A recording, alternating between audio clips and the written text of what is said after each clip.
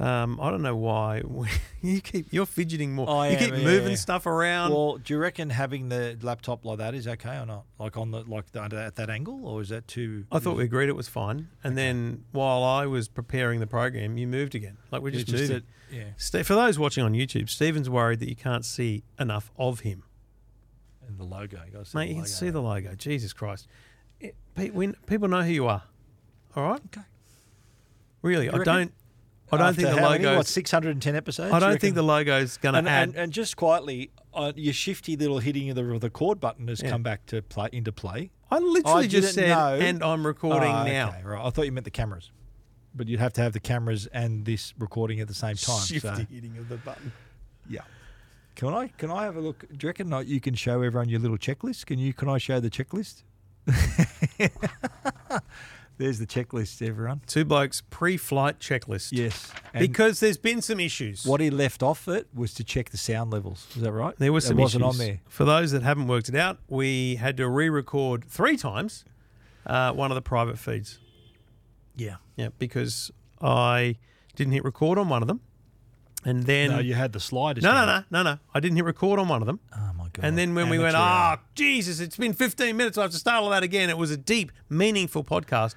And then I went, okay, good, excellent. Well, let's go again. I hit record. We were chatting for a couple of minutes and I looked down and went, I didn't push the faders up. It was pretty embarrassing. So this is podcasting 101. Mate, everybody. This is the checklist. This is how we roll. That's an efficient way to do things. I Check know when I got my drone pilot's license, we had to go through the checklist. That's very important. A pilot has got a checklist. Harry is now a drone pilot. Is that right? He got his license? No, he's 12. Okay. He said to me the other day, he said, can I learn how to fly a drone? I went, why? He goes, because we're going to do it. Because it's fun. We're going to do it at the end of the week at school. And I went, are you? He goes, I want to learn before then. I went, I respect that. I'll bring one home. He doesn't want to make a fool of himself. I brought home the Mini and taught him. He picked it up in one go. He was perfectly fine. And lucky his dad's got about 10 of them, eh? Exactly. That helps. I'm thinking, who cares if anything happens, right? Anyway, so he's flying it yesterday afternoon every minute. Just in the backyard. No, just in the backyard. I said, mate, just don't go anywhere other than our house. You live in the country. You're not near the airport like me. Seriously. I can fly the 249 gram one at my house. Yes. Because it's under the 250. That's what Harry's flying, is the Mini. Yeah. Okay. And he did good. I'm not with no screen. When I'm not giving him yet the screen because I want him to learn visual. Oh, so there's no screen at all? No. Not even a phone? No. Okay. No, I just want him to learn how to fly. Oh, so just the flight, so the photography part. And then I said, later. what have they got at school? He goes, it's not one of these. I went, what? Inspire 3 or something. No, he goes, it's controlled by an iPad. I went, so it's one of those Wi-Fi ones. It's probably some real dodgy. Amateur hour. Yeah. Right. But his debut was on a nice DJI Mini. And I've obviously given him whatever I've got. And so he was sick today at home. And did he? Is he sick today? He thinks, hang on a minute, I'm going to be sick today so I can fly the drone. He texts me and he goes, can I fly the drone this morning? I went, yeah, go for your life. Anyway, then I get a photo of a broken prop. Uh-oh. And he goes, I didn't crash it today. I just heard a weird noise, so I landed it, and this is what it was. And I went, well, mate, there's nearly always spare props in the bag. Yeah. He said, no, there's not. I said, check. Zippers, everything. Yeah. And about an hour later, he goes, I found it. So you got to find the prop on it. Find the right prop, though. Well, I hope you put the right one on. Because there's orange and black, and you got to put it on the right. Yeah. Because one of them goes that way, one of them goes counterclockwise. Soon find out. Yeah. This is the Mini 2 or something, so they're screwed in. They're not the clip-on ones. But still need to put the right one on the right right prop. Yeah. We'll soon find out. How's that, eh? Drones. Whoops. Oh, hello. Welcome to microphones. Yeah. But as a 12-year-old learning to fly a drone, how good's that? Hey, mate, that is a really good skill to have, Because I think using a drone in the future, it's not just a flying camera. We all know that. But I think there's going to be a lot of industry. I'm doing it. What about that?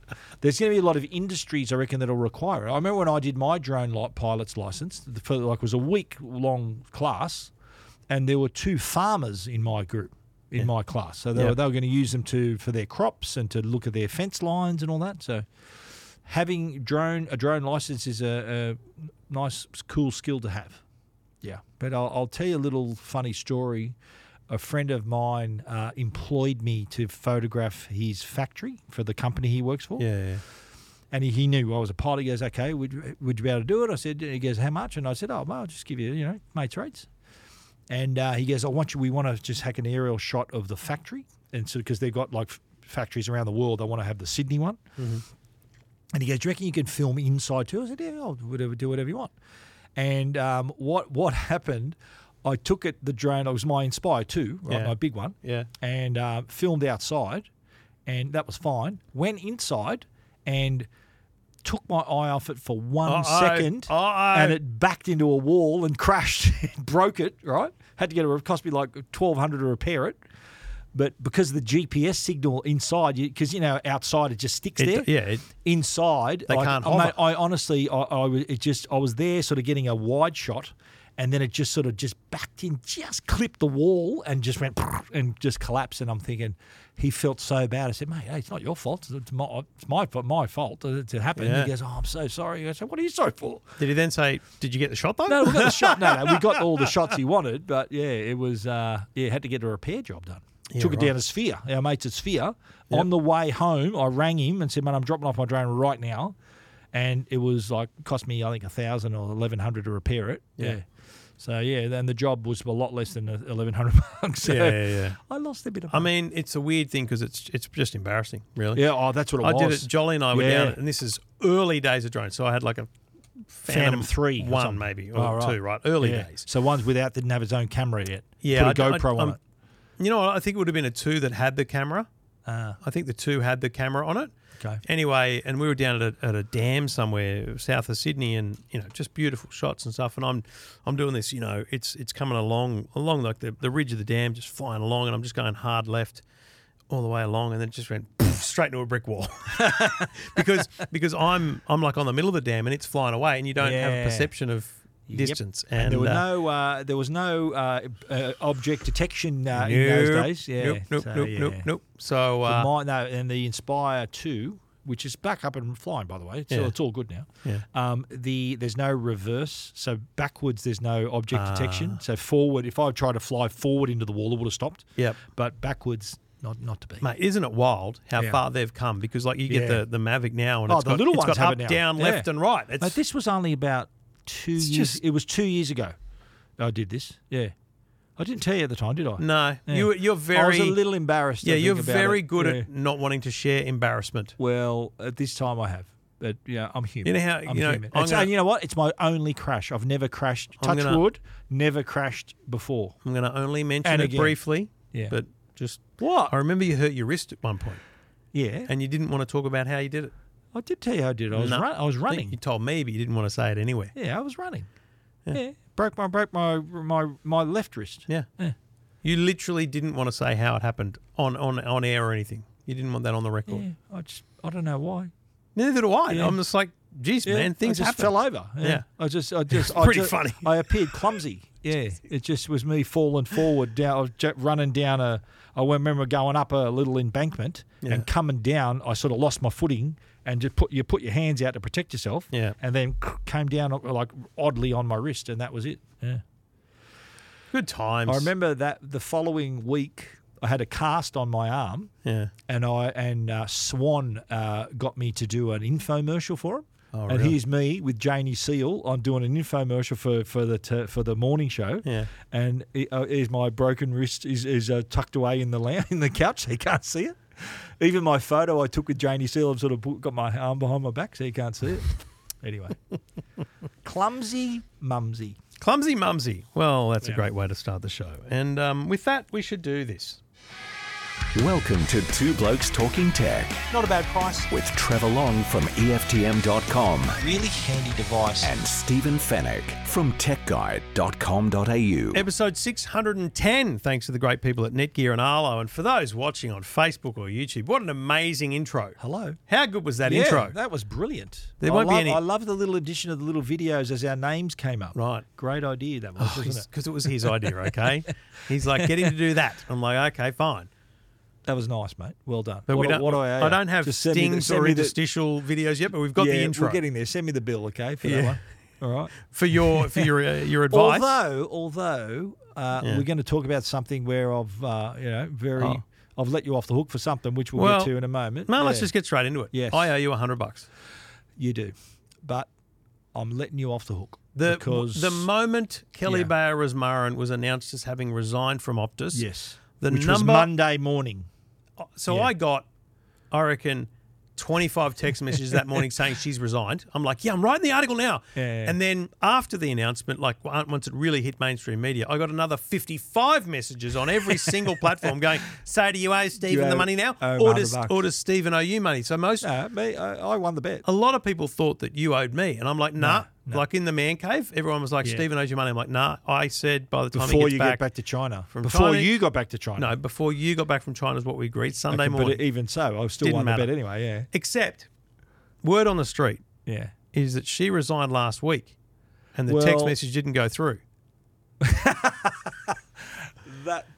There's been some cracking little rim shot there, mate. That one plus so you technically won the bet, is what you're trying to say. Let me also, by the way, plenty of word that she did actually resign last week, but that's not relevant. It wasn't publicly announced. Well, let's talk about that. At the inquiry, we were still in China, so we were watching a lot. We were 3 hours behind. Yep. Right. Yep. So it was earlier in the morning for us. Yep. And she was even asked about that. She said, well, the AFR had a story to say that she's thinking of resigning. Yep. And she had to front the Senate, and then she said, "Are you resigning?" He goes, "Well, I'm not thinking of myself. Now's the I'm time to thinking focus of on the." And then she goes, "Well, so are you resigning?" And she says, "I think I've answered that question," and sidestepped it. That was sort of the lead of my story when I wrote it.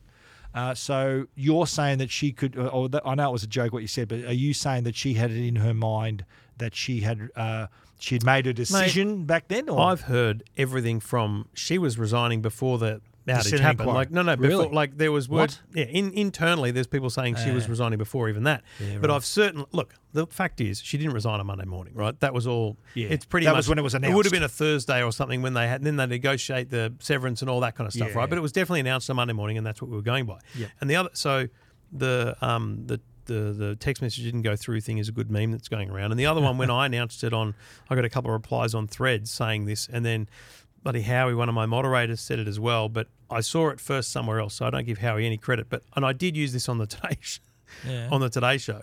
I said, I was doing a thing with Dee Madigan. So Dee was there talking about the reputation stuff, and then I was there talking about whatever I was. Yep. And they wrapping the segment up real quick. And I thought, I'm just going to butt in here. And I got Carla Beauty. I go, Carl, just so you know, my information is her severance package includes 200 gigabytes of data. And I use that on a lot of radio stations, and on the Today it gets a good response. I actually, where did I see? I saw a comment on that on one of the stories. Yeah, but, it's good. Yeah, she might get a terabyte. You never know. She gets unlimited data for the next 6 weekends. Good luck to you, Kelly. Yeah, but. Look, I thought, and I said this on the radio. I was on with Michael McLaren on 2GB on Sunday after the inquiry. Yes. And we both agreed she did well. I thought she handled herself very well. Yes. And she explained everything really well. She patiently explained to Senator Hanson-Young that you can't just roam to another network. Yes. And that would collapse that network too. Yes. She handled all the questions about the timeline as well. Yep. We got a bit of an understanding of like why. My question was why. It happened at 4 a.m., right? Yep. It said that she woke up at about just after 7 and found out, my phone's not working. Yeah. Is something wrong? We also found out that she had a spare SIM card. She had a Vodafone and a Telstra SIM in case. Which all executives at telcos do have. We now know that from the other telcos. And so my two questions are, A, should there have been a level of emergency to wake up the CEO? Yes. Right? Number one. Number two, why did she do the interview on ABC Radio on WhatsApp? Why didn't she just ring them? With the other SIM. Yeah. She never used it. Was she worried that they were going to ask her, well, how are you contacting us now if Optus is down? That is a good point. She might have said, I'm on Telstra. That is a good point. Maybe that would have been embarrassing. Yeah. So that's a very good point. Do you reckon the interviewer would have even had an idea that she was on another SIM card, or she was ringing from a landline, or the landline would have been an Optus landline anyway? Yeah, it would have been tough to avoid. I reckon that's why. That so she didn't. I'm ringing on WhatsApp. I'll pay that. But here's the thing. So you're right. We found out, the time she woke up basically. And she lives in eastern suburbs, so I think she woke up at 6:30 probably. Yeah, because she was in the office by 7:30. She had a crisis meeting between 7:45 and 8:30. Short crisis meeting. 45 minutes. She called the crisis meeting at 7:45. Right. So she got to the office and immediately called that. Right. Yeah. But here's the thing. Rewind, as you say. It's 4:00. The network is out. Yeah. By 4:30, by 3.5 hours in now. By 4:30. there's got to be some serious tension in the network operations center, and there's got to be senior network engineers called. By 5 o'clock, they've got to know that this thing's out of control and not easy to fix. Yeah. So by 5:30, someone should have been banging on her front door. Yeah, I agree. But avoiding that, every telco executive, and Telstra confirmed this to me in a briefing, have a go pack, like a pack of other SIM cards from other networks. But that's utterly stupid in this day and age. What Kelly Bayer Asmaran, doesn't need now, but every CEO should have is their phone with their SIM card from their network. And then an eSIM that is active and turned on for the other networks. Yeah. And there's an emergency call number for the CEO and her emergency number. CEO's number doesn't work because it's on Optus. Emergency call number, her phone would have rung. Yeah. Optus or Vodafone or Telstra, her phone would have rung. So, they could have woken her up on the phone. They could have called her, Doesn't matter because it doesn't matter that, and this is the problem is in their mindset, and I'm confident in her mindset, they would have thought, but if you're asked by the media or a senator, how were you woken up? Yeah. And you said, they called me and they say, but your phones were down. You'd say, we have alternate SIM cards.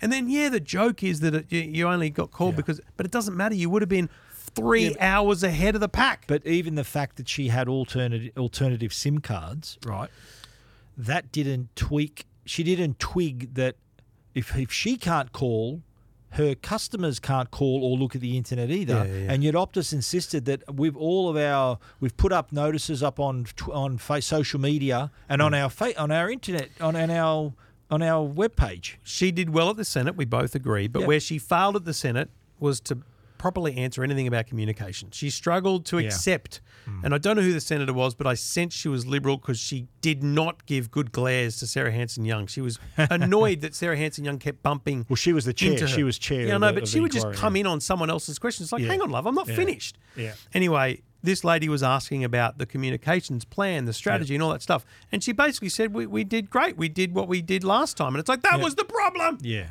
Well, that again. It beggars belief that you don't think that the fact that she took days to talk before, she would have thought, hang on, I can't do that again. I've got to get in early here.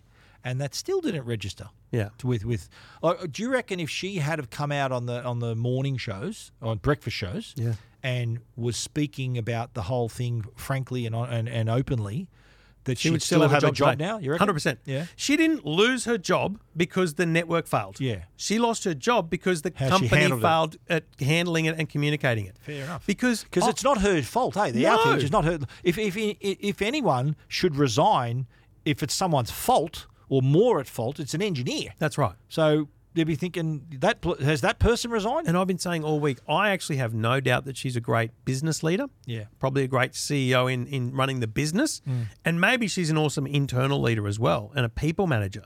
But she's no good at communicating with her customers. And her customers, or main stakeholders, are the 10 million customers out there. Yeah, this is true. This is true. So that's why she lost her job. Yeah. So who gets the job? And so you reckon, who gets the job? Well, who's in there now? Is the CFO? Let's just call it the CFO. They won't get the job. Yeah, that's just interim. That's just an interim thing because they can run the business. The talk is about Gladys. Mate. I think she's at long odds to get this because I think someone commented on TV to say that she's already been involved in a scandal. Remember she went to ICAC? Yeah. I don't consider that. It's not like she was sort of stealing money and was corrupt. We're both aligned on our opinions of Gladys, both politically and post ICAC. I don't see her involvement with Darryl Williams or whatever his bloody name was as being actually corruption. But I get that by the pure definition, it is. She's appealing it, by the way, too. She's got those before the courts. Yeah. But I genuinely don't think what happened was the end of the world. No, it's not just like I don't think Barry O'Farrell accepting a bottle of wine is the end of the world either. But by the letter of the law, he did the right thing. So she's in the media as the potential CEO because they've got no one else to suggest. Yeah, exactly. That's why I think she's become the darling of the speculation because she was so visible before as premier. Could she run a business? I don't know. She ran a state, and she was treasurer. Exactly. So that's what gives her the credibility and potential. She's got the credentials to do it. Because what the company needs is a figurehead. They need a public figure. I think public face of the business. They need someone, and look, Gladys would fill this role. They need someone that's going to repair the damage. Yep. Right? But then bring them forward and endear themselves to the customers again. Yep. And you bring in some executive that no one's ever heard of, that's going to be a hard job to do. Yeah. So whether Optus think, well, this is probably the best solution for us is to bring a familiar face. Most people trust her. They loved her when she was premier. Yeah. Is she the person to steer them through the next couple of years where they're in sort of damage control, repairing the brand? I'd only put money on her if she was paying $5 or more. But I'm tipping if there was odds, she's probably paying $1.20 because everyone would think she's a certainty for it. Yeah. But, she's on my list, but, I wouldn't put her at the top of it. You've already suggested people that could possibly take think it. of Bill Morrow. Yeah. The bloke who used to be a boss of the Vodafone. bloke came into Vodafone after it had problems and got that back. Yeah. The bloke came into NBN after it had problems and got that back. He's the Ray Donovan of technology. That's He's the what I'm fixer. saying. He's the fixer. Yeah. Right? Okay. That makes perfect sense to me. So you reckon he's an option, eh? I think he's a great option. Yeah. He's so a where brilliant is he option. now? I've got no idea. Probably in the US somewhere. Right. But, he's a telco guy as well, so he knows the business. Yeah.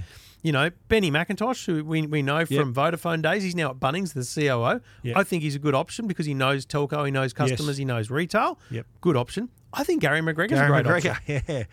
Former Samsung. Yeah. Mate, he led the Samsung mobile business in Australia. Now, does he know towers and networks? But who cares? Lambo, the bloke that was sitting there at the Senate, knows towers and That's business. his job. Yeah, exactly right. So I think good option. The other two that I suggested were like Pip Marlowe and Mel Silver, the former boss of Microsoft and the current boss of Mel Silver. She's left Google, eh? No, she's at Google. She's still Google. Yeah. Okay, right. And who was the other one? Pip Marlowe. She was at Microsoft. Now she's at Salesforce. Yeah, right. Mate, there's a bunch of people. Wow. And see, my problem is the headhunters are out in force right now. They say we're going to have a global search. Mate, do not bring someone from overseas to run this company. Because here's the thing. Yeah. You got to have a feel for the place, don't you? I reckon, genuinely, Optus could be much bigger than it is. Yeah.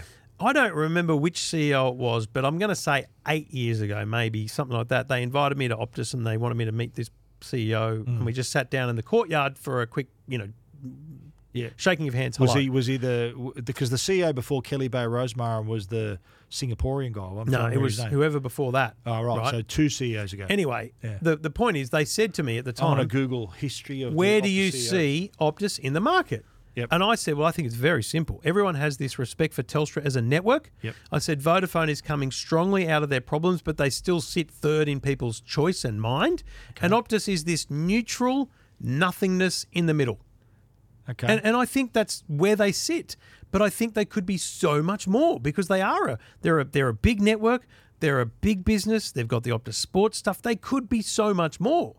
I genuinely think that. I agree. But you can't bring a Singaporean or an American or someone who doesn't know Australia and Australians. Paul O'Sullivan? Yes. Yeah, that's who it was. Yeah, I reckon. Yeah.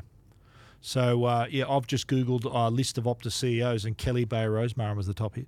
Oh, there you go. Hello, Google. So what does Stephen Fennick do when he's appointed CEO in the first 100 days? I would, you know what? I would do like a, you know how like there's a presidential address? You know how the president does an address? Yeah. I would book like 2 minutes of TV during the 6 o'clock news hour. Yeah. And say, okay, we've had our problems in the past, and we understand that a lot of people have left the business, and here's our plan for the future. Yeah. That's how I'd introduce the whole plan. Are there any points you've got on that plan?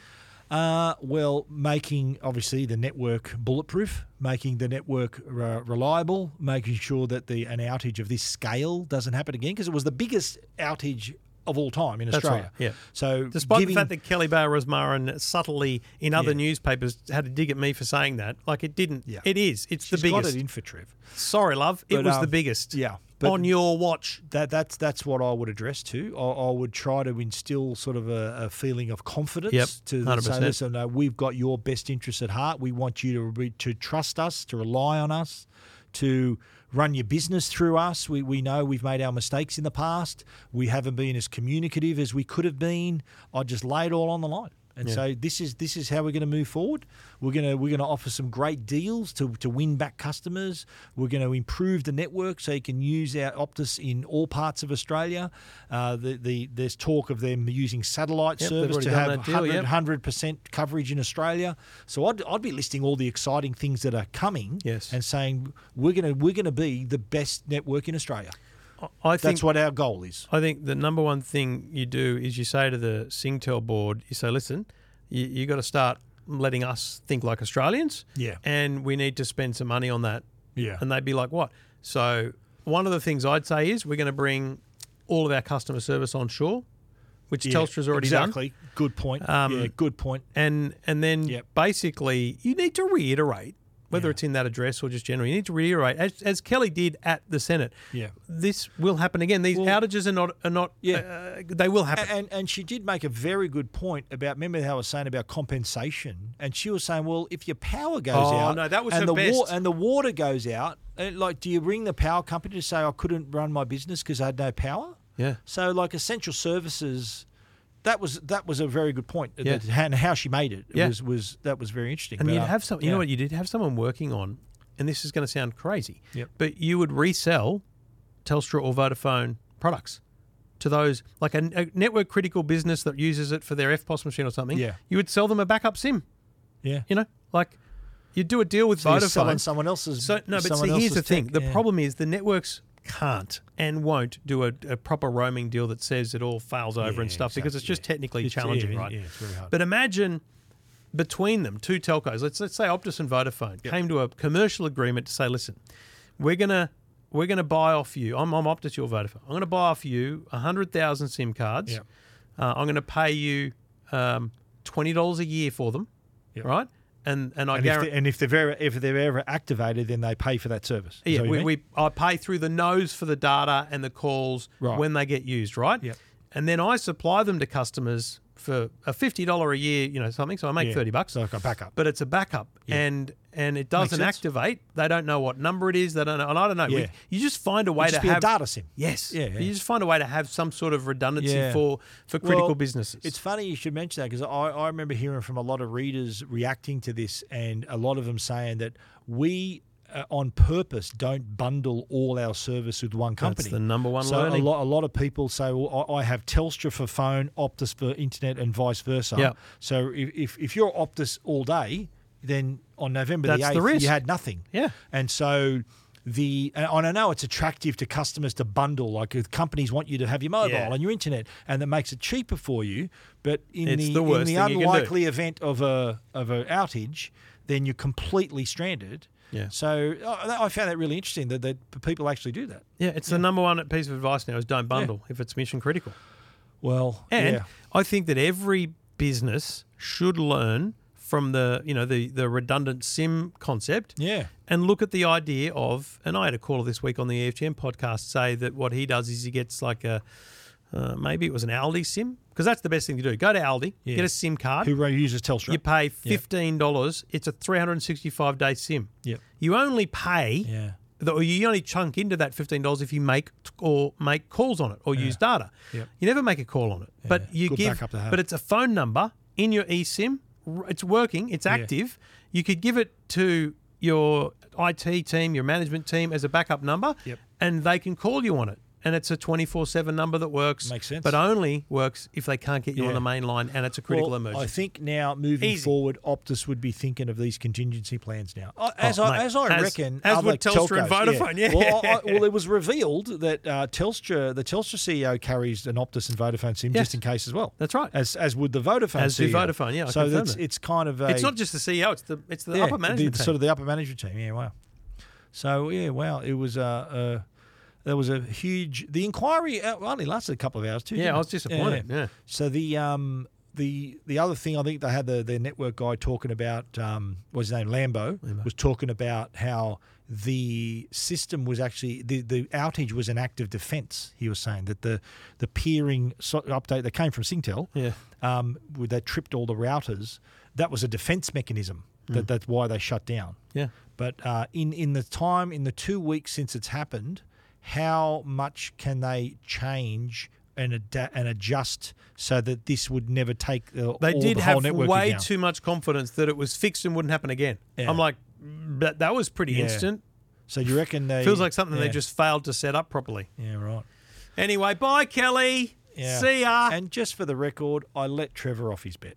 So he owes me $100. No, I do not owe you $100. You've let me off. Yeah, I've let you off. But if I had held you to it, you would have had to pay me $100. I understand that is true. I graciously said, no, Trev, you're off the hook. Okay? It's because I reckon Kelly heard our podcast and deliberately waited till Monday so that Trevor lost his bet. I'd so love that to be true. That's why. He's thinking, Trevor, I'll cost him $100. I'm pretty confident she's never heard anything we've said. Because the people around her, who also should go, are just gatekeepers. You reckon? Yeah, 100%. Yeah. And that's half the reason she was a poor CEO, because the people around her were not telling her to do the right thing. You want to surround yourself by geniuses. If I was the boss of Optus, I'd have the geniuses around me to help me make the decisions. And a decision would be up to me, but I'd want the best advice. Mate, I would recruit What would you do? You've asked me. What would you do? Well, no, I said broadly. I said I'd have the customer service brought on shore because it's a big win for Australians. Would you do the national address? I reckon that'd be dramatic. It would be dramatic and say, right, this is us. Mate, Listen. we're paying. Here's the thing. I'm the Optus CEO. First thing I do, first order of business is find out how much we're paying Daniel Ricciardo. And then I say, $10 million? Daniel's going to be the face of this company, okay? And Daniel is going to do the national address. And where's Ash Barty? Where'd she go? Is she on the books too? She's the chief optimism or something. I don't know. Where was she? Yeah. That's the point, though. Well, she just had a baby, but is she on maternity leave? Is she on maternity leave? Or? But isn't she like an Optus ambassador? Yes. Like Daniel Ricciardo, Ash Barty, who else? Have they got any others? Well, they meet me, Daniel and Ash. I'm the CEO. Okay, that's right. Me, Daniel and Ash. Yep. We stand there and go, you know what? You've lost confidence in us, but we're going to bring it back. Just like he got back and she gave up. No, she didn't go up. She just had a baby. I don't know. You'll have to work on the wording. Yeah. Maybe have to run that through the comms team, mate. We convince Ash to make a comeback at the Australian Open and we say, look at us, comeback kings. We can make it back. Daniel Ricciardo back in the chair. Yeah. Ash back on court and we're back in your court. This is gold. That's gold. Hey? That's a good idea. Imagine Ash saying, you know what? I'm making a comeback. I'm going to play in the Australian Open. I had a little network outage and I'm back. Yeah. And what about Daniel? Who does he drive for there? He drives for AlphaTauri. Okay. Oh, he's back next year, next season. He's back now, yeah. He's a driver? Yes. I said, but have you not been following? He was at the Las Vegas Grand Prix, which you watched. Okay, I did watch it actually, but he was back in the field, was he? He was 14. Way back, okay. That was I enjoyed the race. It was a good race. Yeah, it was good. We'll talk about that on the private, eh? We'll talk about the F1. Anyway, if you're listening, Singtel, we've got all the answers. Yeah, just ask us. Yeah, we can tell you. We'll give you this for nothing. We can tell you who else needs to go. Really? I've got one very solid name.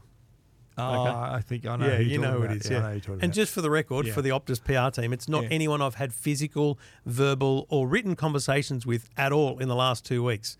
It's someone who hasn't spoken to me since the data breach. I know you're talking about. Yeah. And I'm happy to hand over that name. I agree. Yeah. Yeah. All right. I agree. Two Blokes Talking Tech. This is Two Blokes Talking Tech. I don't hold grudges. Do you? Two Blokes Talking Tech. No, I don't hold grudges much. Two Blokes Talking Tech, proudly supported by Arlo. And you know what? You've got to get in on the Arlo Black Friday sales, up to 35% off. So get into that. You're talking the Arlo Pro 5, which is one of their top of the lines, $299, now under $300. Now, I saw all these deals at techguy.com.au. The one that appealed to me most, the simple one, the indoor security. Yeah. $99. How good's that? For a bloody indoor security camera. And I think the outdoor one is it a $159 still? Is that down as well? Well, the doorbell's $169. Doorbell's $169. That used to be $229. That's wild. How good's that? Great time to be getting into this because these Black Friday sales are awesome. So the Ultra 2 Spotlight Wireless, that's down. That's under $639. That's 20% off. But the Arlo Essentials, that's 30% off. So it's $209. the Arlo Essentials. And if you're buying a multi-pack too, this is where you see this is where you save a lot of money. So the Arlo Ultra 2, there's a 3-pack that's $879, and you get a base station with that as well. Yeah. But the indoor, I agree, $99. How can you go wrong with that? Listen, I don't know why they're saying up to 35%, because if you look hard enough, Arlo Pro 4 Spotlight, right? Yep. It's a multi-pack. It's a 4-pack. Yep. $749, 42% saving. That is amazing. Are you kidding me? Is it 42%? Because it said up to 35%. That's what I'm saying. If you go to their website, it right now says Arlo Pro 4 Spotlight Wireless 4-pack. That's nearly half 42%. That's nearly wild. Half price. But you know what, too? If you've already got your Arlo cameras, this is it. Get some accessories. Get some batteries. The batteries are 30% off. So the XL rechargeable battery, normally $89. $62. Solar panel, $83, 30% off. So that way you don't have to charge the battery. It's out there. Well That's done. awesome. So, check out the savings. You can check them out at their website, arlo.com. This is Two Blokes Talking Tech with Trevor Long and Stephen Fennick. I got a letter from Gina Reinhardt. Did you now? It was actually addressed to Mark Zuckerberg, but it came across my desk. And it was interesting because Gina Reinhardt, Hancock Prospecting. Why is she writing to Mark Zuckerberg? Well, let me read it to you in part. Is she really Australia's richest person? Yes. She's richer than Andrew Twiggy Forrest? Yes. Right. What is it with the mining, man? Mining's where the money is, isn't it? I haven't checked, but, Twiggy and his wife separated, so perhaps their fortunes divided now. Okay. Don't know. Don't want to get involved, Twigs, but wouldn't mind some new RMs. Or at least he bought RM Williams. Yeah, and a Cubra. I see. I'm with it. Bought a Cubra this week. And a Cubra as well. He's buying them all. Snapping them up. Yeah. Anyway, dear Mr. Zuckerberg, it says, scam advertisements and content on your platform. I write to you on behalf of private companies and myself. Yada, yada, yada. Across Meta, numerous scammers have falsely used the names of prominent Australians such as Harry Triguboff, Dick Smith and me in an effort to fraudulently solicit money from vulnerable people.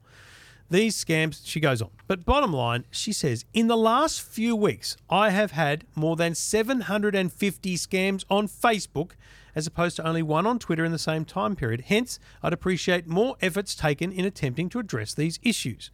Greater action is needed. Scam Awareness Week's coming up. She goes into financial losses that Australians are getting overall. And she talks about specific people, like a pensioner in Queensland who lost $150,000 from her retirement, an Aussie that lost $40,000 because of a job scam on Facebook, and others where $650,000 to celebrity crypto scams. So basically, there's one line here that sums it up. Meta needs to do more. Now, I got a list from her people of screenshots, but it also had 4 links in it to Facebook ads. Yep. Now, one of them had disappeared. 3 others were still running. Now, this was on, I'm going to say Monday night, Tuesday I got this.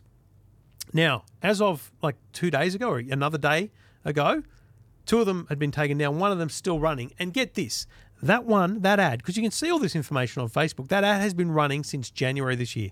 And, mate, I'm telling you, you don't reckon they know it's a scam by obvious now? scam. Come on.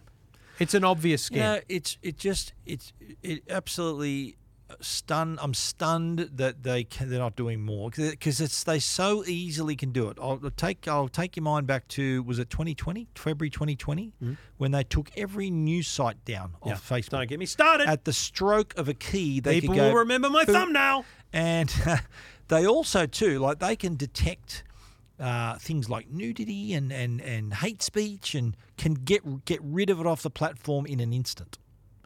So why the hell is it taking so long for them to act to remove what are obviously scam ads? Well, the first thing you can say is they're making money. Well, mate, that to me, that equals it's almost corruption. That they're letting these, what they know to be, like if it's been there since January, I'm pretty sure they know that it's not legit. It's been reported by Gina's team at least. So leaving it on the platform is like leaving a trap for your users. Yeah. And people who use Facebook, that's their world. They see something on Facebook and they think, well, it must be legit. It's on Facebook. Yeah. And they click the link and guess what? Scam.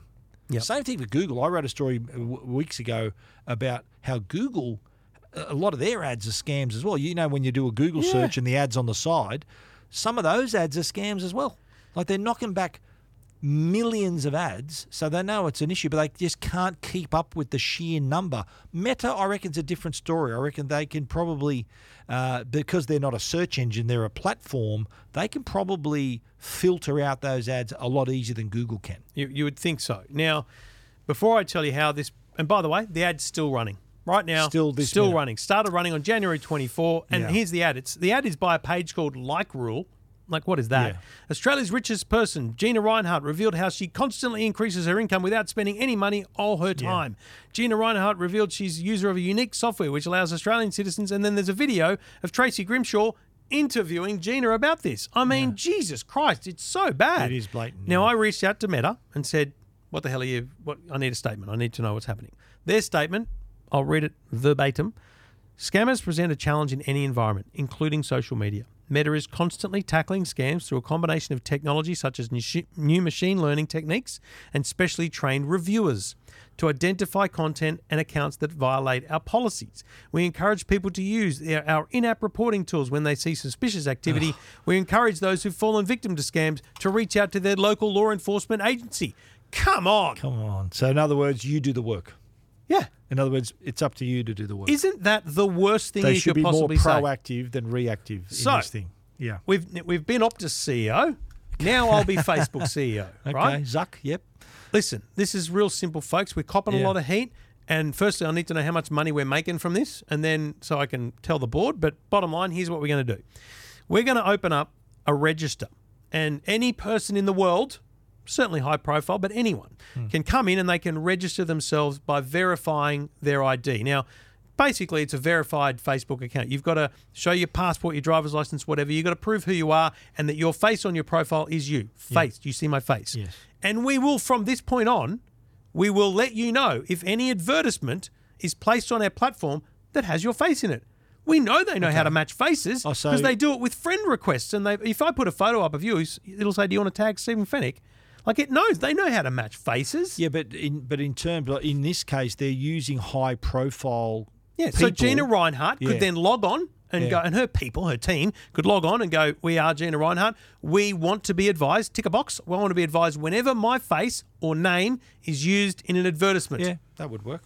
And she would get a pop-up. And now let's say you're an influencer and you do ads.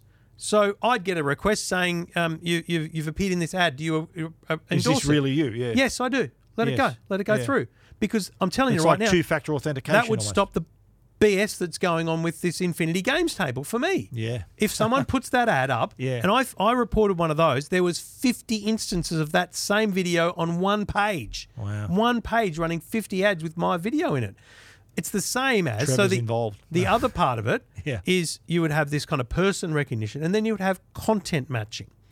Now, this is what YouTube does. If you upload... This is making too much sense, Trev. If you upload to YouTube a copy of a song or a movie... they flag it straight up. It flags before it finishes processing. Yeah. Because someone else has said...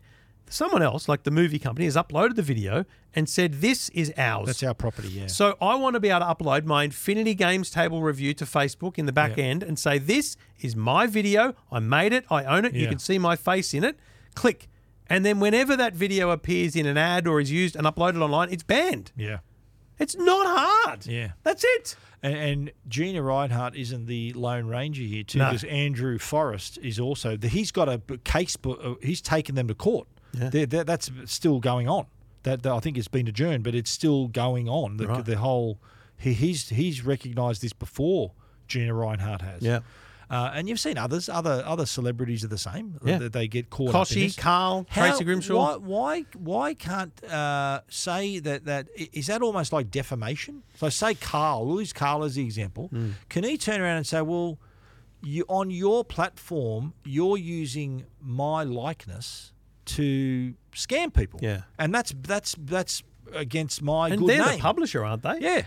So it'd be like me publishing a magazine, say I'm the publisher of the magazine, and I rip off an ad that you're in and say, without your permission, and say, Trevor Long's endorsing this, you could be able to sue me, being the publisher. Because say, hang on, that's not me, and that's sort of going against my good character, So isn't that like an avenue that they can explore? Like Maybe it's it almost is. defamation? Maybe it is. Yeah. But, I think... Yeah. So the example I've been giving all week, and I've done a bit of research into this, and I may not be fully understanding it, but I think that the TV and radio stations are held to a higher account when it comes to advertising. The Advertising Standards Bureau, and I've read a lot about this week, I actually don't think it has guidelines around false advertising. Yeah. It's more about alcohol, gambling, and nudity, right? Yeah. But here's my point. If I'm Channel 9 and someone says to me, here's 50 grand, I want to run 4 ads in the nightly news, if that's the rate, I don't know what it is. That's and true. they go, cool, send us a tape. And they send the tape. Yep. And we just put the tape in the machine and it plays out, not looking at it first. Yes. And that ad says, how good's gambling? You never lose. And here's some boobs. And then, here's a minority that we're going to abuse, right? 3 things that should have you absolutely banned, right? Yep. Who's responsible for that? Is it the advertiser or Channel 9? It's Channel 9. Channel 9 should have vetted. So how is they should Facebook exactly. not responsible for these scams? It's all care, no responsibility. It's like when... Do you remember when they offered the verified accounts? You get a verified account. Yeah. And when you get verified, you then have access to have you got like a help desk if something happens. And they proactively prevent fake versions of your account. There you go. And... Mate, I've tried. Remember that you said before, report it to the community. Make a report. Yep. Mate, there have been how many times Tech Guide's been impersonated. Yeah. My photo was on that false account. Yeah. I said that's my picture, and I reported it, and they said, well, no, they don't have a Doesn't case to breach answer. our Doesn't policies. breach community guidelines. Doesn't breach our policies. I'm thinking, hello. What's are you your joking? policy? Like it's absolutely, and the only reason I got those pages down is because I know someone at Meta. Well, and I'm saying, let's be clear, Meta's the biggest problem here, but it should be all social media. So I'm calling for all social media to be regulated by the government in terms of advertising. I agree. Because this is an ACCC job from start to finish. Why can't the ACCC step in here? Every day I get another message from someone saying, I bought the Infinity Games table and it hasn't arrived. And I'm like, I'm really sorry, but unless you pay $2,000, it's never going to arrive. So, and every day I get sent another TikTok video. Now, I've reported them, and originally when I sent it to my contact at TikTok, they go fill in this form, and it was a crazy long form. I had to prove it was my video. I no longer do that. I now send it to them and go, get this down, and I send it over and over again. Yeah. And they do, but that's me. I've got a contact there. The average Joe reporting videos, they don't get taken down. Would you agree that's sort of hitting your reputation? Yes. So, Mate, you should have a case then. I don't want to. This sounds so egotistical, but it's horrible that people are falling victim. They think I'm selling them $100 bloody games table. It's true, mate. In fact, one of my friends contacted me saying, look, I saw Trevor on this thing. Is that legit? I said, no, mate. Unless it's worth $2,000, it's not. Like, it's worth $200. Mate, it's or $100. horrible. Yeah. It's a horrible And feeling. so A these lovely old people- bloke emailed me and I said, what did you... He said, I bought 2, one for each of my grandkids. I'm like, Jesus. So he's just giving his money away. They're $200. They're not going to receive anything. No. Yeah, jeez. Look how, and even TikTok with their rules and regulations too. Why can't they have a case against? Why can't they, like the people who put these videos up, have an account? Yes. So they could communicate with them. If you could say, okay, well, this account ABCD123, I bought in good faith something from them in good faith. You know what I'm going to do? What the hell? I'm going to send a letter, an email tomorrow to my contact and say, I demand that you hand over the contact details of that account. Yeah. Because here's the thing, you can't even on an ad account. Because privacy, they can't give it to you. But wait, on an ad account, you can't even view the account handle. You can't even see an account. Oh, really? It's just an ad. It's an advertiser account. But I'm going to say, they're banking the checks, but mate, I'm going to say, TikTok. I demand you hand over their information because I want to take legal action. And if you don't, I will take legal action against you. Boom. Now, I don't have a lawyer. I know a couple. I also don't have any money for lawyers. Pro bono. It'd be pro bono work.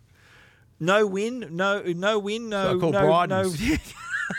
I might call Hadley. Maybe he could get me hooked up with Bridens. Hey, mate, but you know what? Someone's got to... I'm surprised the ACCC hasn't stepped in sooner than this. Because someone's got to take a stand. Because you know what happens when you get a legal letter? You shit yourself. Of course. Right? Yeah. I did this story. I think I might have mentioned this. I did this story. How many legal letters have you received, mate? This was the worst. Okay. I did a story with Lara Vella on the Today Show about scams, in fact. How do people fall for them? Yep. She said, I want to reenact it. I went, okay, cool. So I got a mate of mine who used to run Candela Computing with me. Now lives in Perth. He's good at coding and stuff. So I got him to code up a website that looked like Facebook, like the Facebook login page. Okay. And then I registered a domain name called facebooksecurity.live or something like that, right? Yeah. And we pointed that to there. And then I set up an email account with that domain name, and I sent Lara an email that looked for all intents and purposes like Facebook. You know, there's a problem with your account. Click here. Here. Log in. And while I was sitting here, she was sitting there. She typed a password. I said, your password's Suzanne123 or whatever it was. She goes, oh my God. Like, it was wild. It was a really good story. Yeah. I'd forgotten about that. I got like a manila envelope letter in the mail. Yeah. I'm thinking, what's this? It was 3 legal letters about because it actually got flagged as scam, and then I registered another domain because the internet's so good it worked out it was a scam. So Facebook was suing me because I had these domains that were like theirs. I shit myself, right? Yeah, right. So I'm on the phone, I'm emailing these people going, is it a story? I had to find a copy of the story. In the end, I handed over the names. I just handed over ownership of the names to them. Yeah, right. But it scared the bejesus out of me. Of course it does, mate. Now, I don't know. Are these scammers going to care if they get legal letters? Am I going to be able to get to them? I don't know, but it's so annoying. I don't think so, but there's got to be accountability. Accountability. We live in a world now where everyone's connected. We can find out anything. Yeah. How the hell these people can hide and not be brought to account? It's like when the bank will tell you if you say I transfer money to you and it's a scam. Yep. I say, well, I've got his account number. Get him. Yeah. And they go, we can't, privacy. Yeah. Go, what do you mean? If someone in the street took my wallet out of my pocket and ran away, I'll say, there he is, get him. Yeah. The police could say, right, you're under arrest.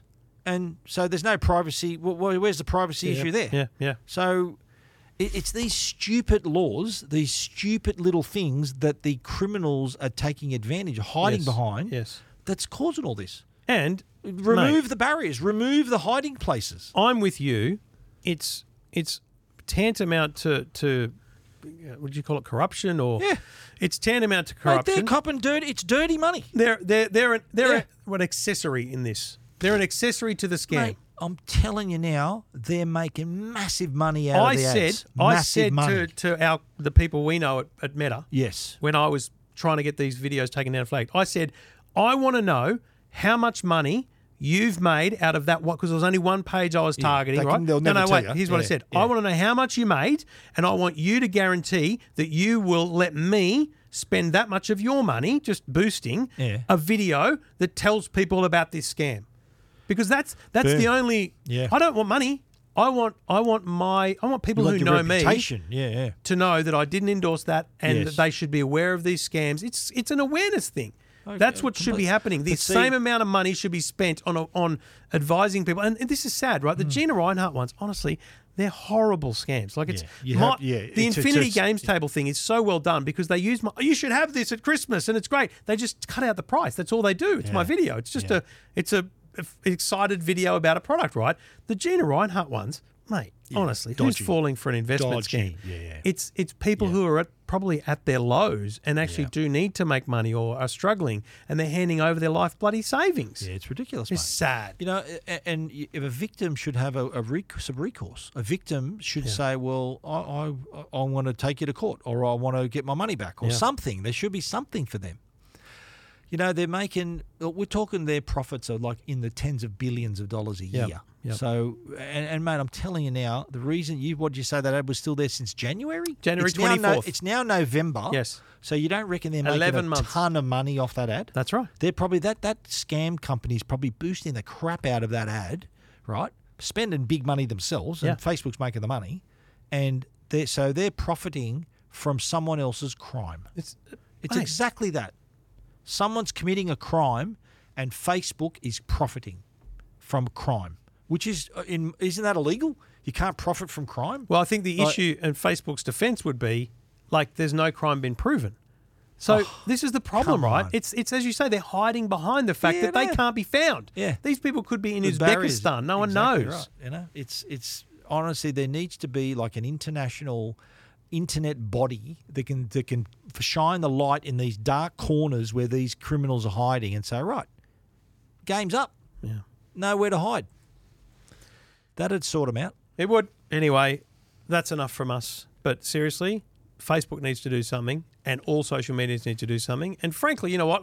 It's not something that's going to happen overnight, but I'm sticking with this, mate, as long as it takes, because I think the government needs to intervene. Yeah, and your name's being dragged through the mud a bit. Don't you reckon? Yeah. Your name, you being associated with this, you know what the thing is is, hurting you. Right now, no. But as Christmas approaches, when people are expecting that bloody games table, they're all going to be at me going, hey, what happened? Well, my friend said to me, he goes, that thing that Trevor Long's promoting. He said, I said, no, mate, that's not real. This, back off. Honestly, so frustrating. Yeah. Anyway, two blokes talking tech. Everything about tech you never wanted to know. This is Two Blokes Talking Tech. And there's plenty of deals to be found at Netgear as well. Netgear.com.au. You can find a bunch of deals for Black Friday. 20% discounts on Orbi systems. Savings up to $500 on the 850 series. So there are some cracking Orbi's deals cheap for Black Friday, mate. The Orbi is cheap for Black Friday, right? Now's the time to crack in. Get into that one. The Orbi 860. Yeah, we're talking $500 off, which is a great value. And you know what? This is the thing. An Orbi is going to improve your home Wi-Fi network. It's going to give you that reliability of internet across the home. Every corner of the home's got Wi-Fi. Your TV has to have as good a Wi-Fi as your mobile phone does in bed when you're scrolling through TikTok before you go to sleep. Quick story. I got an email from a reader saying, look, I've got an extender in my front room. It's not working very well. The modem is 100 metres away. Oh, mate, please. He must live in a big house. I said, you know what you need, mate? Forget that extender. It's too close to, you need to be sort of halfway between. I tried to explain that. I said, look, you know your best bet? Netgear, Orbi, give you clear Wi-Fi across your whole home. Yep. And he said, good advice. And he bought it. If you had great water pressure in one bathroom and not in the others, you'd call a plumber. And they might say, we need to put better pipes in. That's we a need good to analogy. change things. That's a very good analogy. Thank you. I'm very happy with it. That's a nice analogy. If Wi-Fi is working well in one room in the home but not the rest, and we're talking speeds are slower, buffering, that kind of stuff, that's where mesh comes in. Netgear Orbi is the brand and the product to trust, and you can find it right now on special Black Friday and through to Cyber Monday, I'm sure, at leading retailers and at netgear.com.au. This is Two Blokes Talking Tech. Are we talking RCS? No one knows what RCS is. In my world, it's a radio thing. It was a radio programming software. Okay. Well, if you're an iPhone user, you probably don't know what this is either. Probably don't care. But RCS is short for Rich Communication Services. Right. Now, a bit of background with this one. A year ago, Google and other related companies actually launched a campaign to appeal to Apple to employ RCS to create messaging equity between Android users and iPhone users. So basically, iMessage has got all the bells and whistles, so it's secure. You can exchange files at the best quality. You can have read receipts. You can see the little dots when someone's typing. So Stephen's replying. How exciting! All those cool features. But if you were going from Android to iPhone, it goes to the SMS and MMS system, which crunches down the file. So the picture's not as good quality, video's rubbish, and you don't get a read receipt. It's not secure end-to-end, and you don't get those other little read receipts and those other typing dots. So the reason it's called Rich Communication Services is because those features are rich features, and without them, you're left out in the dark. So think about all those features we talked about there, the dots and the replies and things like that. Apple to Apple users see it all the time. In iMessage, it's the blue bubbles, all that stuff.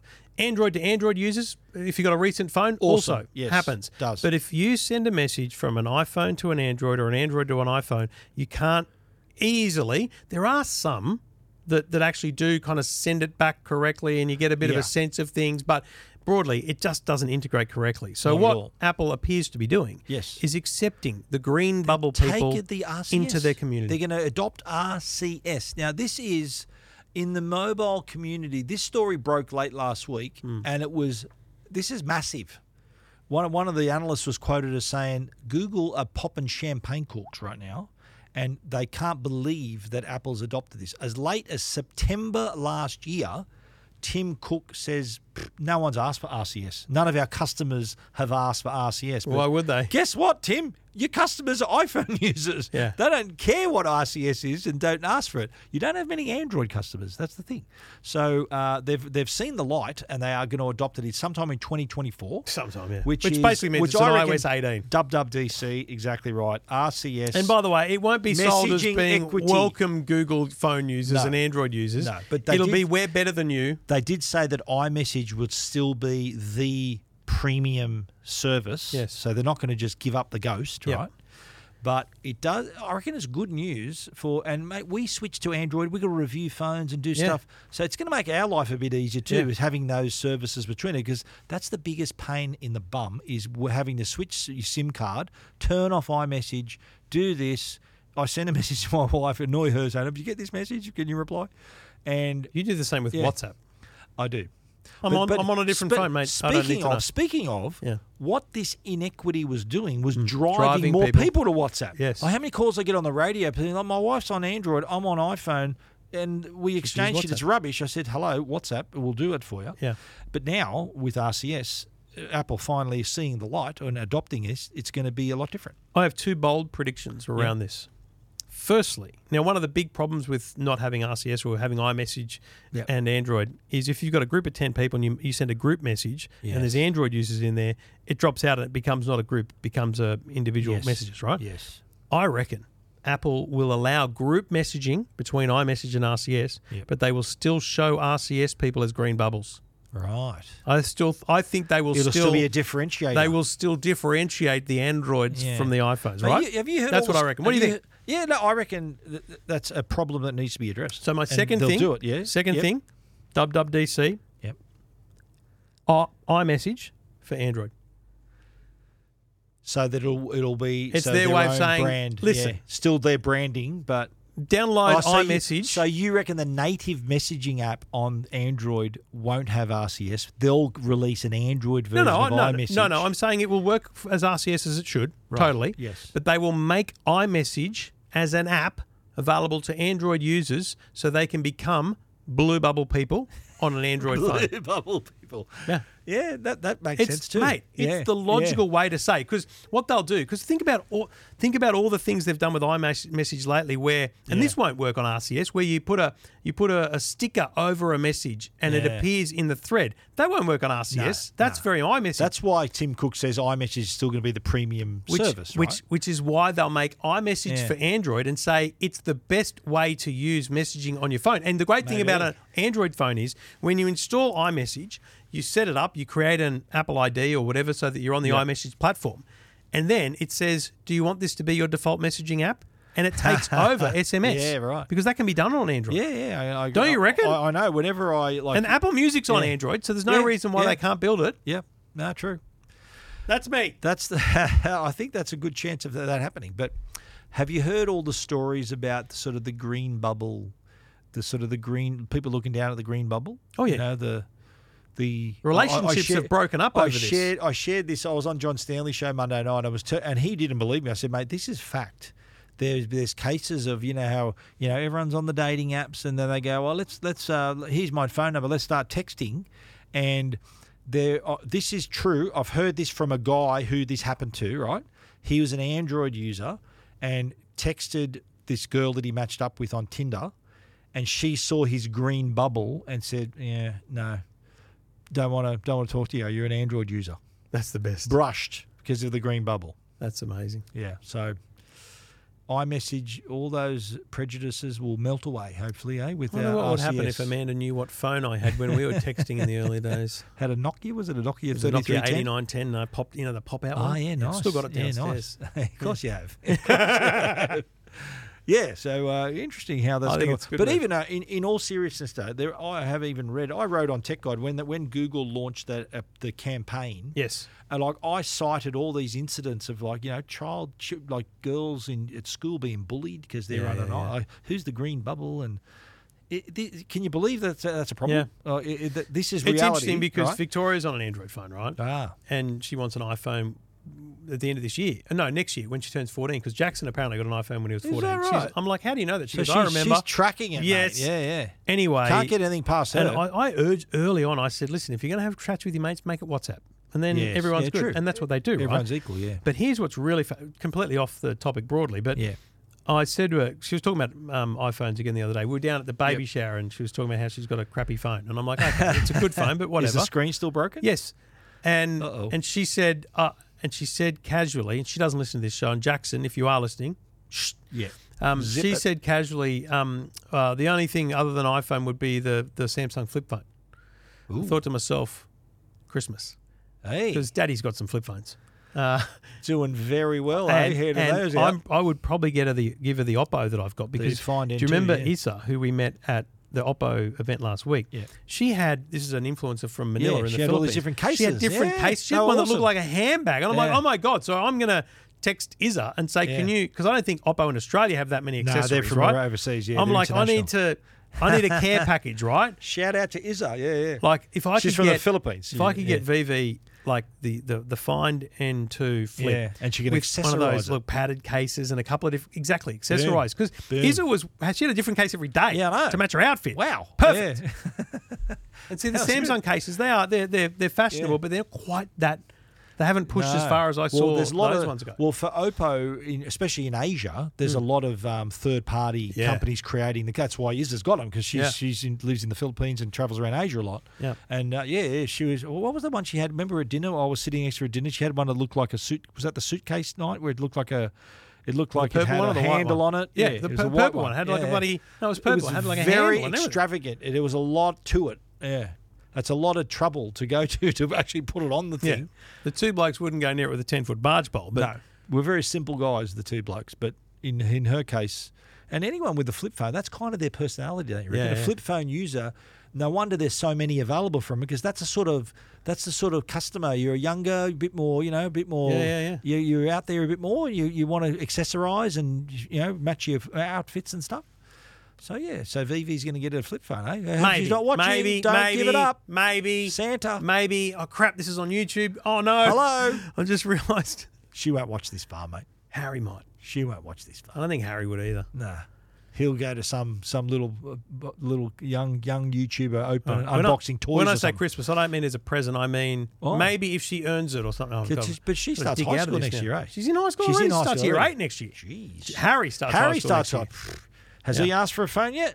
Yeah, well, he's already got a like Vivi. He's got a Motorola that he's allowed to use when he goes to the park and things on his own. Yeah. But when he's high school, it's full-time use then? Well, yeah, but then they're not allowed to use them anymore at school. In public schools? Yeah. Was that all schools? That's all. I think it's all schools. All state schools? I think all schools are like it anyway. So they have to have them in their bags from the moment they walk in the gate. Boom. Yeah, it's very different. Anyway. Yeah, just like we did, mate. I never had a phone at school. No, that's true. The only phone I had was the one in the principal's office. I did have my Casio electronic organizer, though, in year 11 and 12. You were such a nerd. Yeah. I thought I was a nerd. You were a massive nerd when you were younger, right? Massive. Wow. Trevor never went out much when he was younger. No, it's like someone said, how many, did you on many dates? I'm like, no, I was too busy with my Commodore 64. You know what? Me too. Come on. I still had the dates, but I had my Commodore 64 as well. I was a cool nerd, I reckon. I was a cool Okay, well done. No, I still got out there, mate. I was still, asking girls out and going to the movies and stuff with them. And Trevor was in his basement or in his bedroom. Where were you? I don't know. I don't think the computer was in the bedroom. Okay, there you go. No, in year 11 and 12 it was, because I had a compact Presario, Aussie mail connected. I was a bit more social than you, mate. Yeah. But still loved the computer. No, not in school time. I didn't get Aussie mail until 1995. So in school time, no, I didn't have a computer at all. Yeah, I can't tell. You were still at school in 1995? You were out of school? No, 1993. Okay. Was my last year. I was waiting for the crack. I did have my own phone in my room, though. I got an extra line put in, yeah. I had a TV in my room. That was big. I never had a phone in my room. I had a TV in my bedroom, though, when I was still living at home. We all had, and my own VCR too. Yeah. Oh yeah, what'd you watch on that? Just watching movies. Yeah. I was a big movie fan even as a young, and had a collection even when I was had my favourite movies. I got to watch Star Wars and stuff. You're asking about the other. So you're asking about did I watch a bit of Chicken and Corn, mate? I was a teenager. What do you think? What do you think?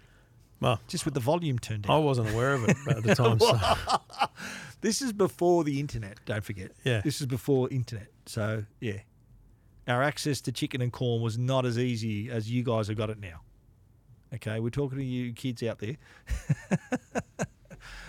But anyway. You want to dig any further? No, I think I've dug far enough. All right, we've dug far enough. That's enough of episode 610. Thank you to Netgear. Thank you to Arlo. We'll be back next week. And if you are watching on YouTube, the private feed is available in the link below. If you're watching on Facebook, head over to YouTube, search for Two Blokes Talking Tech, and the private feed's up there. Otherwise, it'll be in your podcast apps on Friday night. As well as EFTM, Tech Guide, and the movie shows. It's all there. It's all there.